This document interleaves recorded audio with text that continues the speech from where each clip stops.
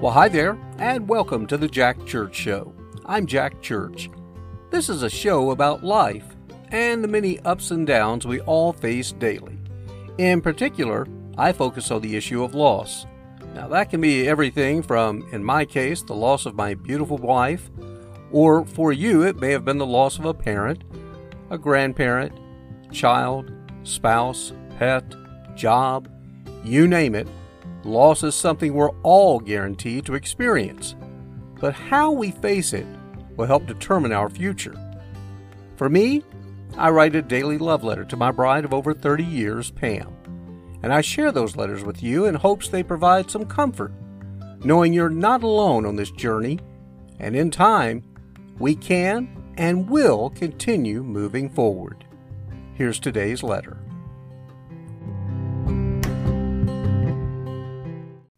Dear Pam, well, I had a wonderful day celebrating your birthday with our kids, and we did several things. We played some golf, we had some lunch, we went down to a small town going through some shops, and then we had a beautiful dinner tonight, and then I had to blow it. No need for details, as I know you watched from heaven, but after dinner, I became self-centered when the conversation came about where I've talked about living different places and how I flip-flop from week to week, saying one time I'd like to be in Arizona, then I'll talk about Florida, and sometimes Utah. I then said something like, give me a break. I've experienced a lot of change the past year, and that's why I'm so indecisive about the future. Well, it upset the table, as it came off with me being the only one affected by your loss, and showed how self-centered I've been with my grief. I'm so sorry, sweetheart, but sometimes I simply feel overwhelmed and I can't help myself. Another thing I did wrong tonight was where I always try to encourage people, like our server, to ask about you so I can say something about you, and it embarrasses people when I do this. I mentioned it was someone's birthday at the end of the meal, and we were there celebrating. Of course, I did it to get his attention, and so he might ask, whose birthday was it? Needless to say, I knew what I was doing, and it made everyone uneasy by me trying to bring it up.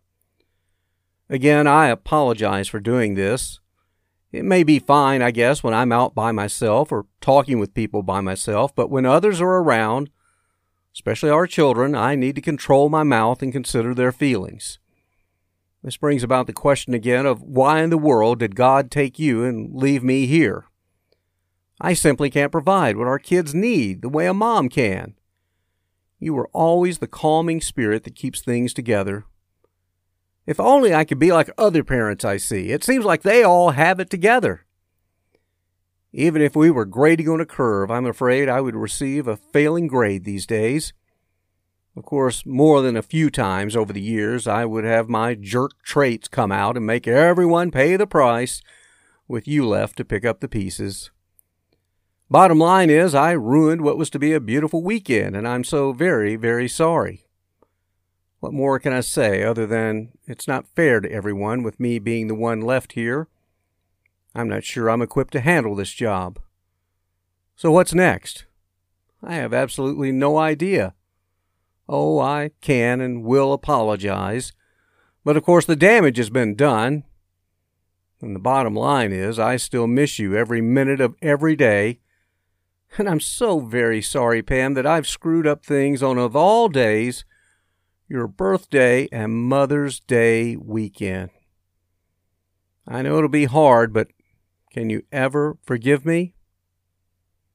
In the meantime, I could sure use your help, and I love you forever and always, Jack.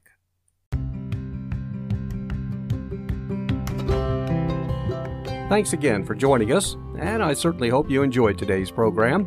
And my prayer is that you found some comfort and hope in the future. If so, please share this program with others that may benefit and ask them to subscribe. You can also send us a note or comments to the Jack Church Show at yahoo.com. That's the Jack Church Show at yahoo.com. Until next time, have a great day and a better tomorrow. Bye now.